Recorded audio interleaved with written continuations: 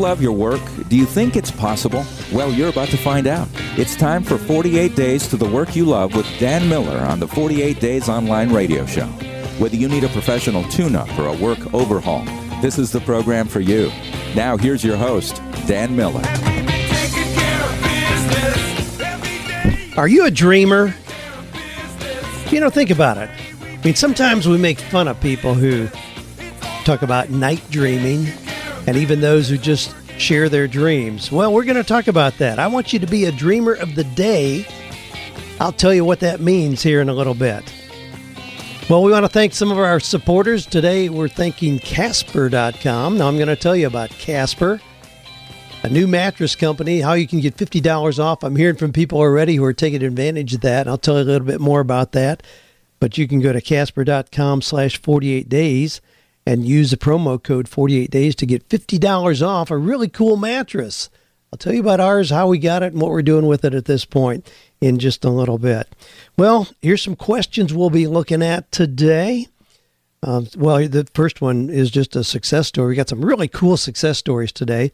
Somebody says, 4 years ago, I read 48 Days to the Work You Love, and it truly changed my life. We'll talk about that.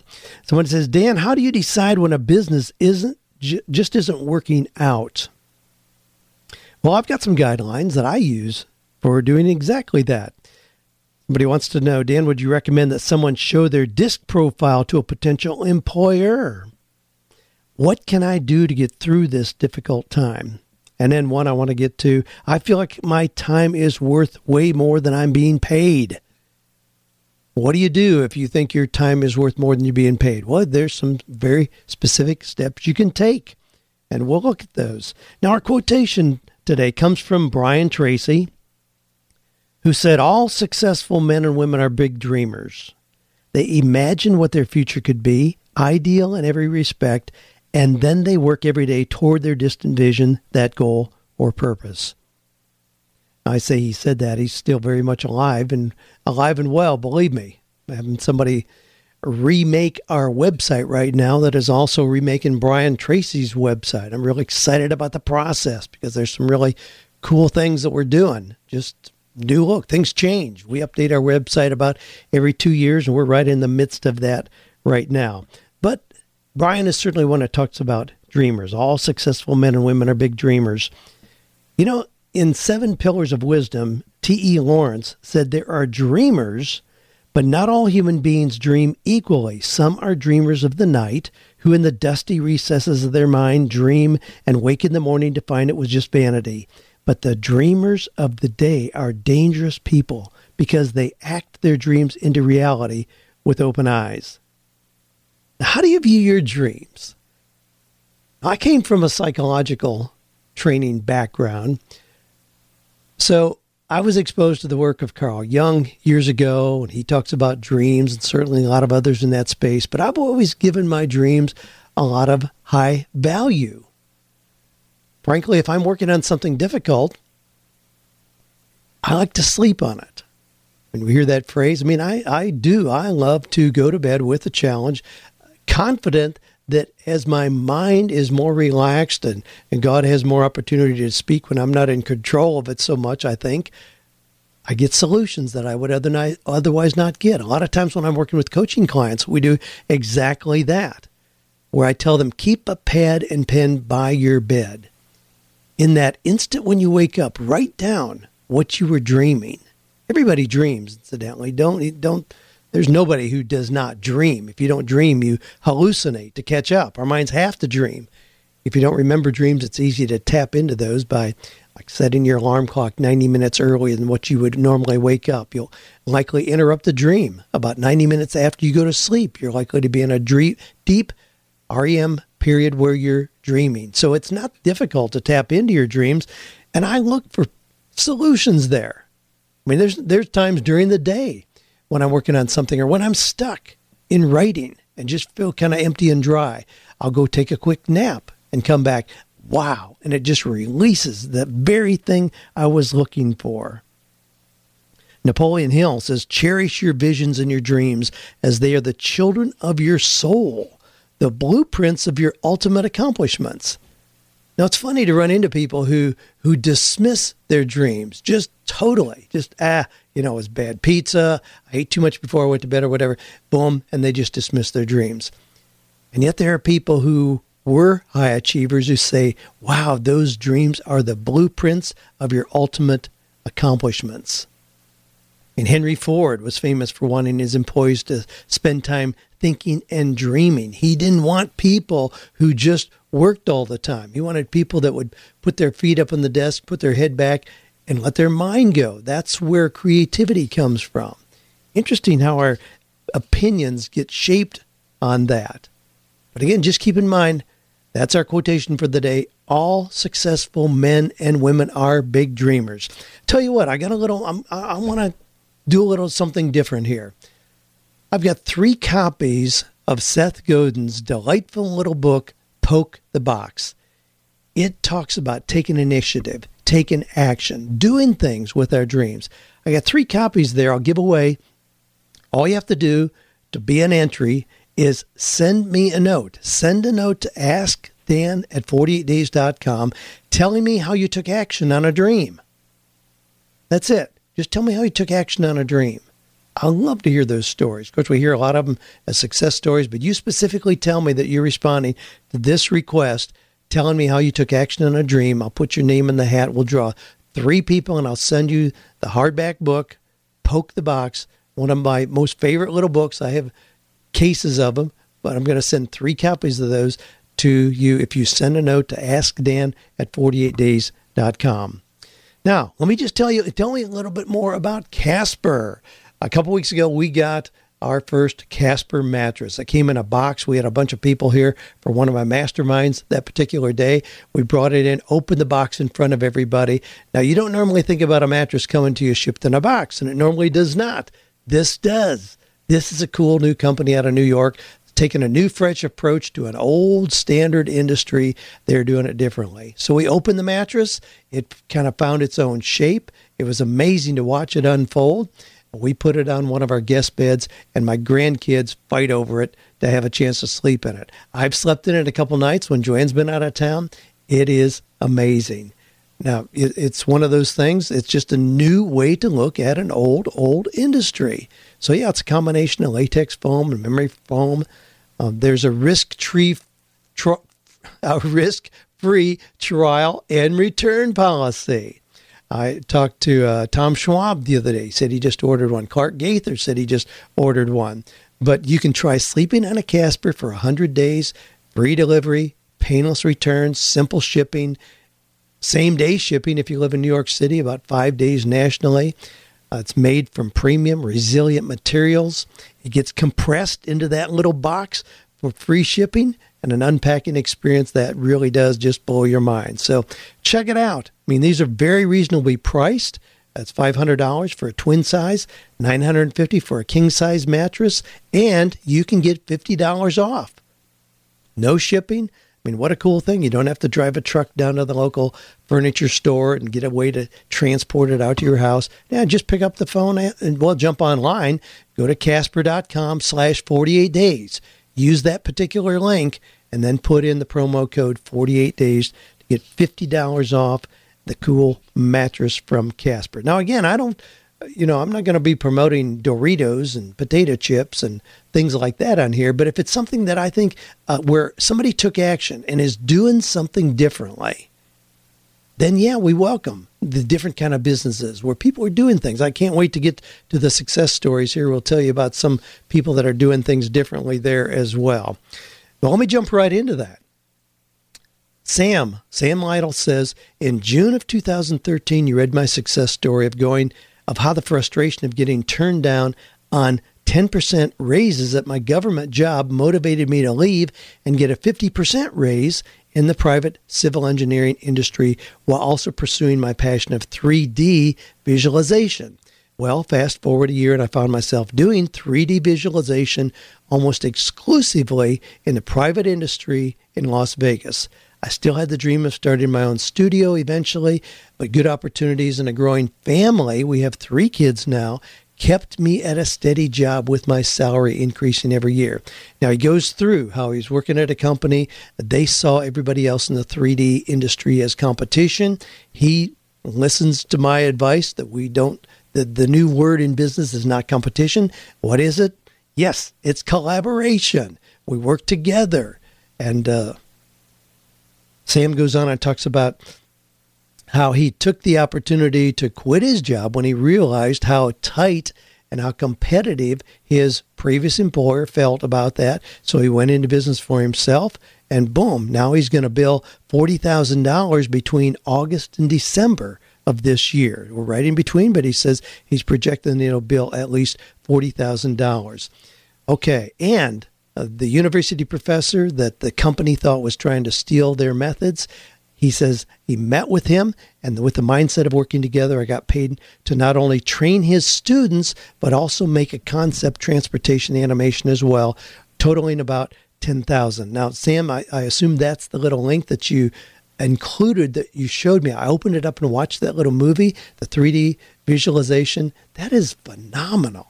I mean, I'm just blown away. I mean, it takes us into a future world, but to see the way the trucks were loaded into the trains, the stuff that was made so clear with the 3D visualization, what a great way to bring an idea to life like that. Well, Sam says, one final important note. Now, this is cool. One important note on our adventure. We were living in a nice house in the suburbs of Las Vegas and knew that we could not maintain our cost of living with the new startup.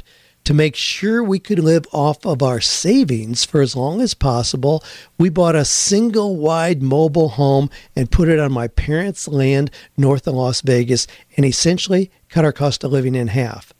Our new mortgage is $150 a month as opposed to the $1,200 we were paying before. Saying my wife has been absolutely amazing in this process is an understatement. If you could give her a public shout out, it would mean a lot. Hey, here's a shout out to Sam's wife for being a trooper in this exciting adventure that you guys are on. Well, and Sam says, yeah, life is still an adventure, but I think we're going to make it. I can't tell if I'm working or playing, and I've never been more satisfied and fulfilled with my work. My clients love our product, and I hope to quickly build a team as our project load increases. I'm also releasing my first paid Udemy course this week and hope that content marketing can be a valuable part of my business plan. Thanks for all you do and for being a mentor from afar. You probably don't remember, but our mutual friend Jared Easley introduced you and me in the hallway at New Media Expo, right before Pat Flynn's keynote presentation. Wow, okay, I do remember that now. Well, he says I tried to keep this short, but it was long, so feel free to condense it, which I did. But again, thanks for your note, Sam. What a cool note. And, 3D imaging is a hot thing right now. Another gentleman I'm working with out of California is very involved in 3D. He quit his job as well. He's a PhD. He quit his job, went out on his own. This summer, he taught 3D conceptual courses to teenagers across the country, stopped here with their motorhome and their own 6 kids, stopped here with their motorhome on their way back out to California, gave me a little V8 engine, a 3D produced V8 engine that's actually a working model. You turn a little crank and all the components move. I have no idea how it's done, but I love what's being done in the 3D world. Well, let me add another one here, and then we'll move into some questions. Hannah McMinn sent me a note. Hannah says, Dan, I don't know where to begin. 4 years ago, I read 48 Days to the Work You Love. It truly changed my life, set off a domino effect in every area of my life. At the time, I was in a job I abhorred and was literally becoming depressed. After reading your book, I felt empowered to make some changes, started seeking out how I could realistically start doing something I love and still be able to make ends meet. Now listen to these letters. These are real people, listeners like all the rest of you there who were perhaps in a position like you may feel like you're in today, and yet they had a dream and took action on it. Again, a dream doesn't mean anything if it doesn't lead you to action. But if it leads you to action, you can dramatically change your life, as Sam and now Hannah is telling me about here. She says, to make a long story short, within those 4 years, I started a full-time job that I really enjoyed, and I started my own mobile personal training and corporate wellness business on the side. Then last January, I decided to quit my full-time job, which had become extremely stressful and go out on my own since my business was growing, and there was no more time left in the day to do both. 2 months later, I found out I was pregnant. Whoa, talk about changing things up. I had to take a major step back with my business and redefine the life that my husband and I wanted for our growing family. Fast forward to this past July, I had been working on launching a podcast called One Lifers, since it was all about taking intentional steps toward living the one life we have. However, I wanted to focus on women and primarily mothers since I realized there wasn't much positive or realistic advice out there for moms on how to follow your purpose and still be an amazing mom, because it's crazy hard to try to do both. Everyone that I talked to seemed to really enjoy listening to our podcast on Audible. So while there was a ton of great advice, it wasn't always applicable to a lot of moms. So this is where you come in again. One night, my hubby told me I should switch the show's name to The More Than Mom Show. After tired of being unsure, I jumped onto 48days.net, asked you about my name. You gave me some great feedback, so I decided to stop being wishy-washy and just do it. I changed the name that night to The More Than Mom Show. I launched a month and a half later. It has been very well received. It's even made it to the new and noteworthy section in iTunes. Your podcast was the very first one I ever listened to. It gave me the weekly motivation to get going. So thank you for all you do. I would love to hear what you think of the show. Attached is a workout you can do anywhere as a thank you for everything you have done for my family and me. Well, that comes from Hannah. Well, Hannah sent me a little video personally addressed to Joanne and me with her friend Sarah, where they were outside and did some little workouts. Hannah, I'm not sure we can pull everything off that you've got there. Those cardio kicks where you're jumping up in the air and touching each other's shoe heels, that's pretty rowdy for a couple like Joanne and me. We'll try it. I'll have Joanne follow through the video. Thanks for sharing that, and congratulations on what you've done. You know, sometimes, like having a podcast with a particular name, sometimes you can experiment with another name. I had Crystal Payne over here recently. We spent an afternoon together working with yet another client of mine where we were trying to leverage her business, and it's kind of in the same space as Crystal Payne. Now, Crystal had a site on the internet to help people save money. And it was something like Common Sense, where she used CENTS. It was something like that. I don't remember exactly what it was. And she was just kind of hanging in there by a thread. And then she changed it to Money Saving Mom. And it was like somebody ignited an explosion. Money Saving Mom was the ticket that launched the business that she has today. She does incredibly well. If I told you financial figures, you'd choke and fall over. So I won't, but you can just be assured that it's extremely, extremely high.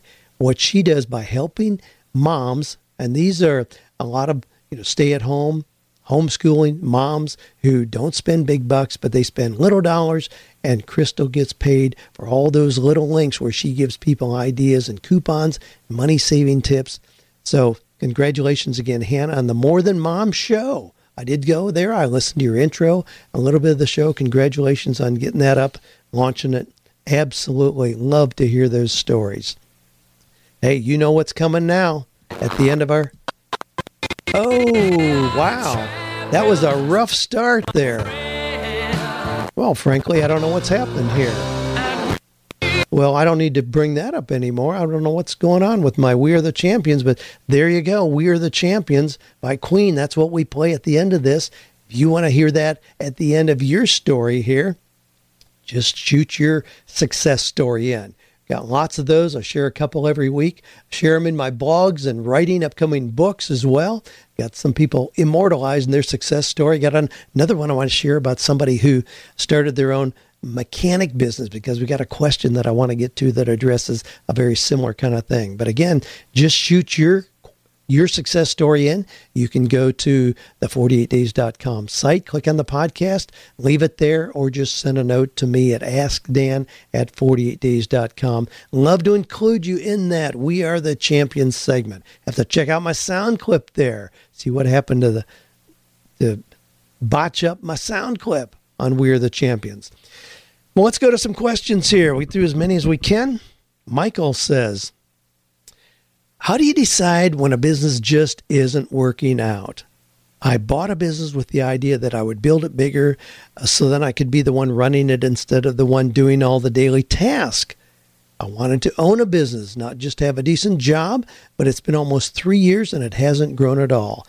It's not a business that I'm really passionate about either. Do I just leave it? Well, there's too many unanswered questions to give you a lot of specific direction here, but I'm going to tell you how I decide if something isn't working. I give it a year. That's enough time. I mean, most of the things that I start, if it's a product or if it's an event that we're going to do, I give it a year. If it's not doing what I expected it to do, I just unplug it. Now, here's kind of a caveat with that, because that doesn't mean that I'm then left with nothing and have to look with something else to do.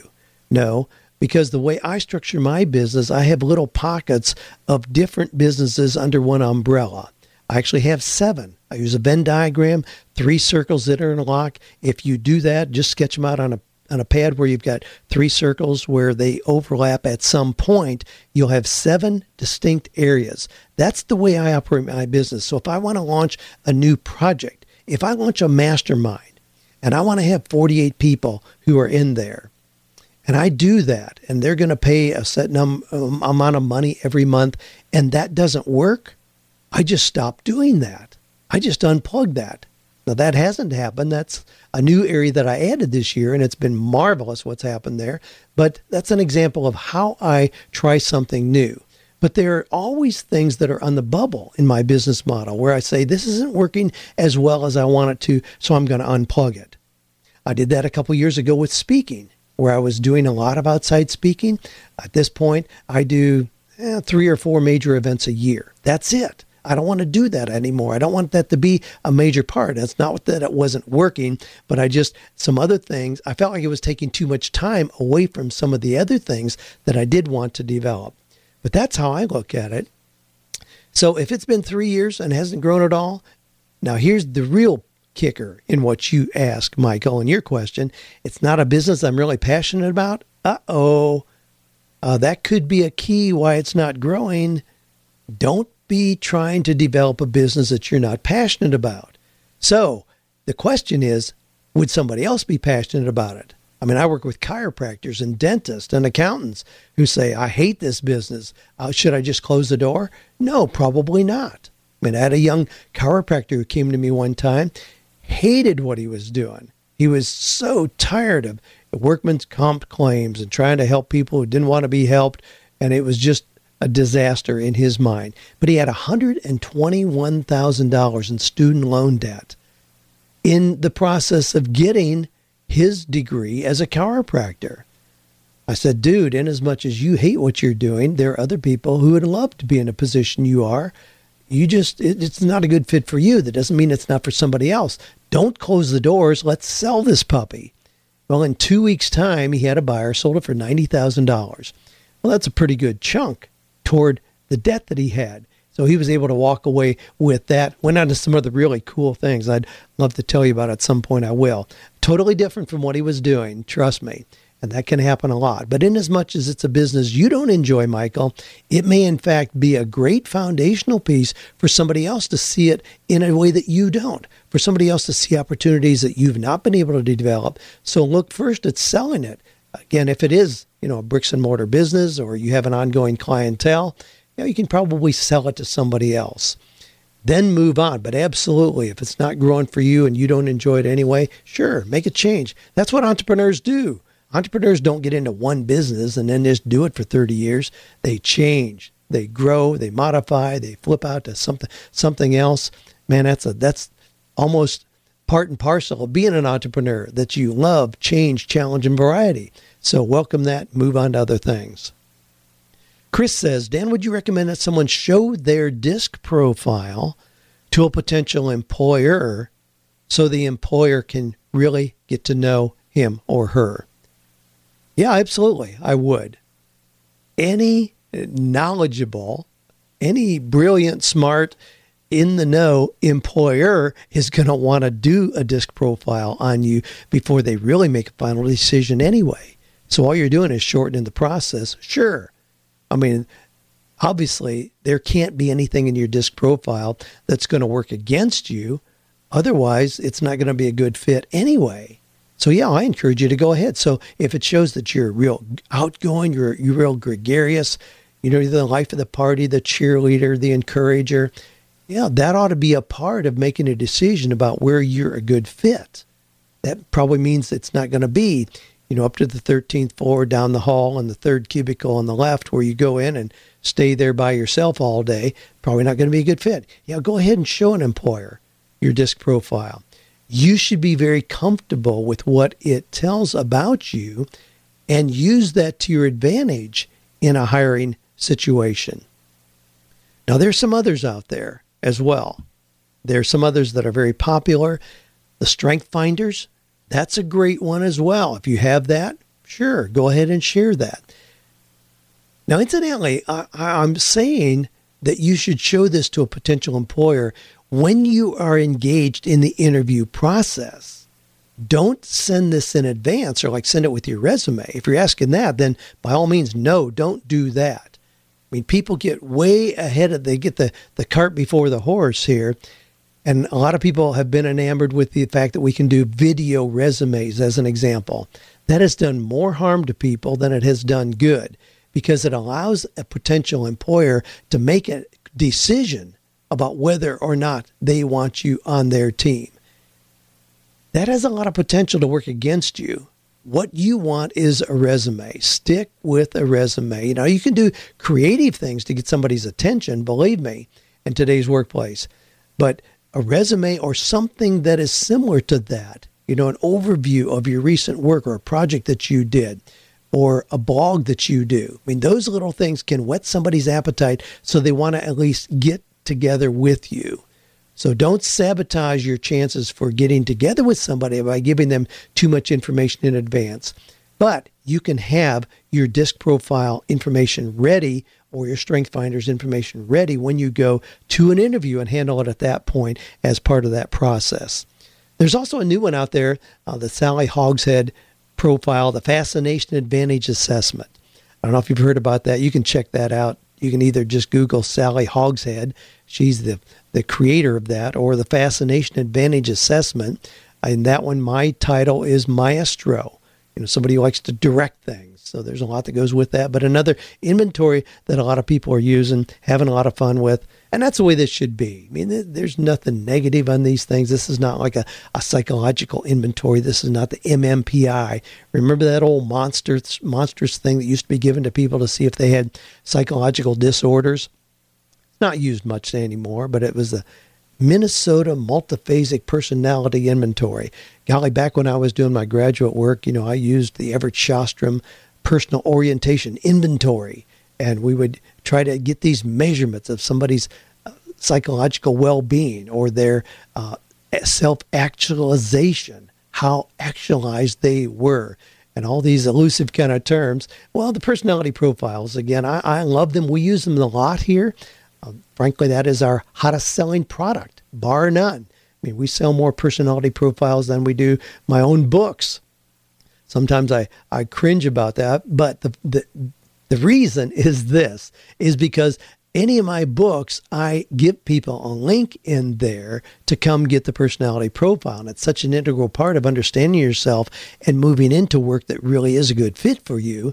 I want people to do that. So people who purchase my books through Amazon or Barnes & Noble or Books A Million or other places like that all around the world, we don't sell the book to them, but we sell the profile to them. Well, that's a pretty cool thing. And incidentally, that's a good example of exactly how I do leverage my books. And on a book where I may make pennies on it because of the royalty, we make serious dollars on it because people then come back for things like the profile and other products. It's a way that you ought to see any kind of product or service you have as just the tip of the funnel in developing relationships with your customers over a long period of time.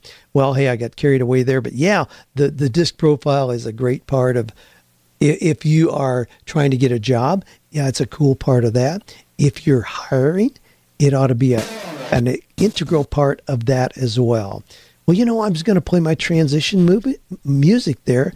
I'm having another glitch there. I'm going to have to reload my music bank, apparently, to make these things work properly. So in that being said, I was just going to give a little transition there and remind you, if you've got a question, you're hearing other people's questions here, you got a question, hey, I'd welcome review on yours for potential inclusion in an upcoming 48 Days radio show. Just go to the 48days.com link, click on the podcast link there, and you can leave your question there. Look for the red starburst. That's where you hit that, and it'll give you opportunity to put your question in there. Or you can just send an email directly to askdan@48days.com. Ashley says, on October 5th, when I'm recording this, this is the 15th. Wow, so 10 days ago, I delivered my baby 3 months early. She has a long road ahead of her before she can come home, and it's an emotional roller coaster from day to day. Is there anything you would advise other than reading and listening to positive people and prayer in order to get through this difficult time?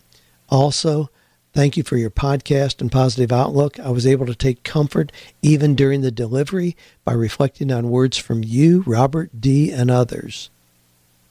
Wow, what a great testimonial about how you're approaching this. I grieve for you, Ashley, at what you've gone through and what you're facing. Certainly feel for you in that. You certainly have a great attitude about what's coming. I assume your baby is doing okay, just going through that critical growth period before you can bring her home. And I hope that goes well. Now, as to your question, what would I advise other than reading, listening to positive people, and prayer? You've covered a whole lot right there. Reading, listening, being around positive people, prayer. Yeah, don't just pass the time by sitting in front of the TV. It's so filled with negativity. You'll be reminded about all the horrible things going on around the world. You don't need to have that be filled in your mind. So yeah, choose 10 great books that you would want to read during this period of time. If you want some suggestions, obviously I've got a lot of suggestions. Just send a blank email to reading@48days.com. You'll get an autoresponder that takes you right to my suggested reading list. Books that I recommend and why. There's so many classics in there. Somebody asked me recently, the members of my mastermind asked me what books I was reading. I went through a long list of books that I've just been reading here recently, including things like Drive, Daniel Pink's book, The Power of Habit, Charles Duhigg, Dave Ramsey's brand new book on the legacy journey. So lots of great things out there that you can read. Listen to podcasts. Watch TED Talks on TV. TED Talks, you can put in categories for topics. There's so much great, positive, encouraging, exciting material there. See this opportunity as an opportunity not to put your life on hold, but as an opportunity for you to surge forward with your own personal growth and development, your own optimism, the own recognition of your passion, purpose, your own dreams. See it, and this is not to be selfish. Certainly your attention is going to be focused on your baby's growth and continued health and development. But see, this is a time where you can also really accelerate becoming the best that you can be. So when that baby comes home, you're going to be the absolute most stunning, extraordinary mama that anybody has ever seen. So get prepared for that. Read about what you want to do when the baby comes home, how you want to continue developing the rest of your family. You don't share about what that consists of, but, just look at the kind of things that you can do to become the very best that you can be in this period of time where you've got extra time that you can devote to your own personal development. Great question. And keep us posted. We'll keep you in our prayers as well, Ashley, for you and your baby. Now, this comes from Art, and this, I love this question. We're going to park here for a little bit. We're going to spend a little bit of time on this, because Art asks, Dan, I recently read 48 Days and No More Mondays. Great books. Like you, I'm a car guy. I worked as an ASE certified technician for 6+ years, then opened up a used car lot, which led to a bankruptcy. I'll have to admit fixing cars and selling them are completely different. Currently, I work for the state and earn only $40,000 a year. I feel like my time is worth way more than that. I'd like to open up my own repair shop, as those are my skills of expertise and I enjoy the work. I don't know where to start as my credit is shot from my previous endeavor and I have no savings. Well, let's just break this down a little bit. You went out on your own, opened up a used car lot, and led to a bankruptcy. Man, I'm sorry to hear that. Obviously not the end of the world, but you've jumped back in the game. You have a job working for the state, earn $40,000 a year. Only $40,000 a year, you say. Now, obviously, if we look at world trends, you know that you're in the top 3% of the world already at that. But I don't blame you on wanting to do more than that and recognizing that your time is worth more than what you're getting currently. Now, that's the thing about going out on your own. Going out on your own, here's a car analogy. I'll never forget the first time that I got a car with power windows. Joanne, my wife was like, oh my gosh, this is amazing. I never want to have a car again that doesn't have power windows. Well, then it was door locks. Wow, this is really cool. I don't have to walk around and push the buttons down anymore, just hit a button there. I never want to have a car that doesn't have this. And then it was a sunroof. Golly, never want to be not able to pop that open in the springtime and in the fall when the weather's just perfect, have that open. All the kids enjoy it. Well, then it was heated seats. I mean, it just cracks me up every time that she experiences something new, automatically dimmed lights. Remember when I got a Cadillac Eldorado, this was years ago, and it would automatically dim the lights from bright down when another car approaches. I mean, all these little gadgets. Well, then the latest thing probably is air-conditioned seats. And she's driving a Lincoln Aviator right now that she really loves, and it has air-conditioned seats. And it's like, oh, I never want to have a car again. Well, what happens is once you experience something, it's hard to go back to something less or something that would be seemingly more mundane or common. That's exactly what happens to entrepreneurs. When people start something on their own, even if it is not a great experience, like you're describing here, Art, you opened a little used car lot and filed bankruptcy. Ouch.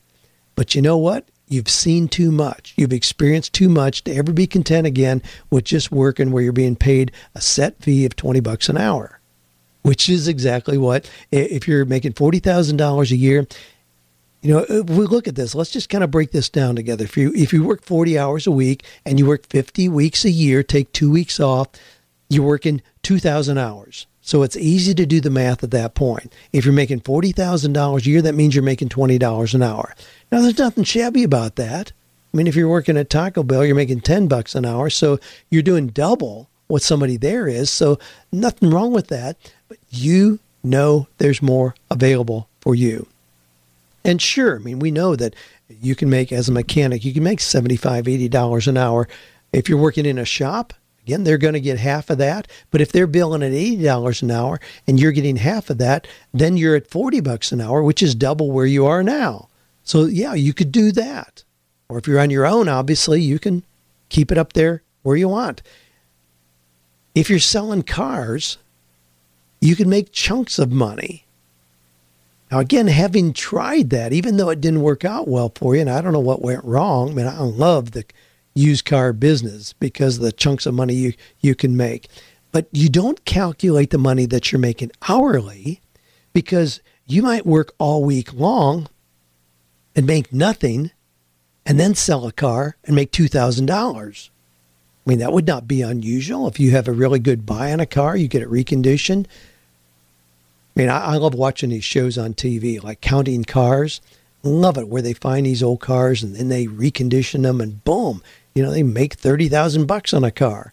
But if we're talking just an average run-of-the-mill, you go out and find a nice Mercedes and recon it. You get it detailed and it's clean, looking fresh. Everything checks out. Put a new set of tires on it.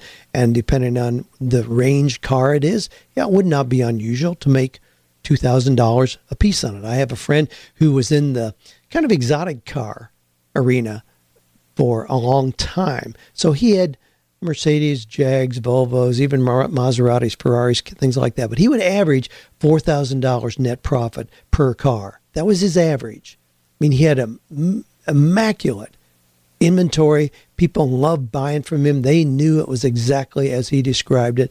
And his average net profit was $4,000. But let's say that you work for an entire week and just get one car ready. You sell the one car and you make a net profit of $2,000. Well, that calculates out, if you spent 40 hours getting it ready, to be $50 an hour. So again, you could move up if you were just doing 4 cars a month and you average $2,000 a piece that you were getting on those. So there's a lot of ways to look at this. What we have to figure out is what's a reasonable approach for you to leverage your skill as a mechanic, somebody who understands cars. And it is different. Repairing cars, it's different than selling them. Frankly, you have more leverage on the upside financially in selling them than you're ever going to have in fixing them. But there are ways to grow that as well. Let me give you an example. Now, you said that you read No More Mondays. In No More Mondays, when I start chapter 8, I talk about a guy who was my next door neighbor. Now, he since has moved on. They built a spectacular new house, moved out of my neighborhood, built a spectacular new house, and he just moved into what was previously the Dodge dealership here in Franklin, Tennessee. So I'm talking a place that has, 20 bays and a great frontage, big showroom, the whole thing. Let me tell you how he started. This is out of No More Mondays that I wrote now. Let's see, that came out in 2010. So it's about 4 years ago that I wrote this. Aaron, a neighbor of mine out here in the rural area of Tennessee, is a young man who dropped out of school after the 8th grade and never got a high school diploma. As the oldest of 6 kids, living with his divorced mom, he was angry about the burden he felt at such a young age. With what seemed like limited options, he struggled with the question, what can I possibly do? He worked in a variety of odd jobs, including hanging drywall. At age 21, he got married, and he and his wife quickly had 2 babies. Aaron was determined to make more money, but saw few options other than working more hours. But he discovered he was pretty good as a diagnostic mechanic, and he loved working on cars. He started working on Saabs and Volvos. Now, we live in Williamson County, Tennessee, just south of Nashville, and Aaron told me that there are more Volvos per capita in our county than any other county in the United States. He saw that as an opportunity and educated himself on those 2 makes of cars, Volvos and Saabs. Aaron began working out of an old deserted barn on the property where he and his growing family were living in a rented trailer. The first year, he did about $65,000 worth of mechanical work. The next year, he did $120,000. At that point, there was a lot of traffic in and out of that old barn, and that became an issue with the neighbors. So Aaron rented a warehouse in the nearby town of Franklin. His first year there, he did $640,000 in business. Now, at the writing of the book, it's 2 years later, and his projections for this year are $1.2 million in business revenue. Aaron didn't make it past the 8th grade, but still discovered his niche. He found what fit him, which is a critical part of the process that I always describe. He didn't have the finances to start a business. Most anyone would have advised him just keep any possible job. But he was hungry enough that he didn't care about logical decisions. He says he started his business with a $19 floor jack from Walmart and a plastic toolbox with $60 worth of tools. Aaron told me the reason this work fits me is because it's fast-paced. I like to fix people and their cars. I get to take their problems away. If I get to better someone's life and help my employees, then I'm happy too. Now, that's out of No More Dreaded Mondays. That's an actual story. Aaron is the one that I just described, moved into the previous Dodge dealership. This is a multi-million-dollar facility. Now, I haven't talked to him in a while. I need to catch up with him. I need to stop in and see him again. But he did build a beautiful house on the property right next to me here where he started out in that old trailer. But that's how he started, with $60 worth of tools. So when you say, Art, that your credit is shot, that's okay. Doesn't matter. You can just start doing great work for people again and grow it from there. But you're going to have to decide What is it that you want to do? Do you want to go back to mechanicking, to fixing people's cars? Great opportunity there. If you're honest, reliable, say what you do what you say you're going to do, and have fair prices, my goodness. I mean, I've got one guy, Mike Worster, here in Franklin, Tennessee. Now, he's got a big place with lots of mechanics, but he's the main guy. He's the guy I talk to. And anything in this kind of category of cars, if it's Mercedes, Volvo, Saab, again, the exotic stuff, he's my guy. Now, Aaron is local as well. His company is called Eurofix, Eurofix, Eurofix. But I mean, both these guys are doing really, really well. Now, we live in a county. Now, this is where you take account of who your target customer is and where you live. We live in Williamson County. Williamson County is the highest per capita income county in Tennessee. As you know, there's a lot of musicians here, a lot of other celebrities like Nicole Kidman, movie stars that live here. So it's the highest per capita income county in Tennessee, and it's the 11th highest in the country. So that means there are going to be particular kind of cars here, people with discretionary income. So these guys are rocking and rolling with their mechanic work on the kind of cars that people in Williamson County, Tennessee drive. If you want to do that where you live, now you say that you're in Salem, Oregon. So if you can do that where you live, identify who your target audience is and serve them well, I'm sure you can go right back into that. If you want to, in fact, sell cars, my goodness, there's no place in the world that there's not an opportunity to sell cars. My neck still jerks around every time I go by one of these little lots that's not being used currently. And I think, oh my gosh, I could have a ball, have 20 really cool cars ready to go there at any given time. Now, I'm probably not going to do that, but it still gets my attention. It's one of those things I could switch to in a heartbeat if I decided to do that. But now here's one of the issues too, and I'm going to rush through this because we're just about out of time. I'll reference a blog that I wrote a couple years ago, and it was titled, Hourly Pay Will Keep You Poor. And here's the deal. I talked to a lot of people who say, gee, I want to make more. Well, if you're in a job and you're making $15 an hour, you're going to make $30,000 a year. We already talked about if you're making $20 an hour, you're going to make $40,000 a year. If you get a 3 or 4% increase every year, it's not going to significantly change your financial position. You can do a great job and maybe get a 5% increase. But again, the people that I talk to and art people like you are saying you don't want to just creep up $1 an hour more. You want to do something that substantially changes what you're doing. That's where you look for creative ideas. What could you do that is a creative idea that you can put legs on it? So some of the people we've already talked to here, a guy early on, Steve, who said that he is doing 3D animation. Wow, that is open-ended where you can do $10,000, $20,000, $30,000 projects rather than just being paid by the hour. If you're selling cars, nobody pays by the hour. You make your money based on the chunks of money you get when you sell the car. Same way if you're flipping houses. But the same thing is true if you're mowing yards or if you got a friend who sells cameras. He buys cameras in bulk on eBay and sells them one at a time on Amazon. Makes over $100,000 a year doing that. Just a simple focus like that. There's so many things like that. I mean, if you want to do kettle corn, we got ideas in my 48 low-cost business ideas. Matter of fact, I'll send one of those out to you.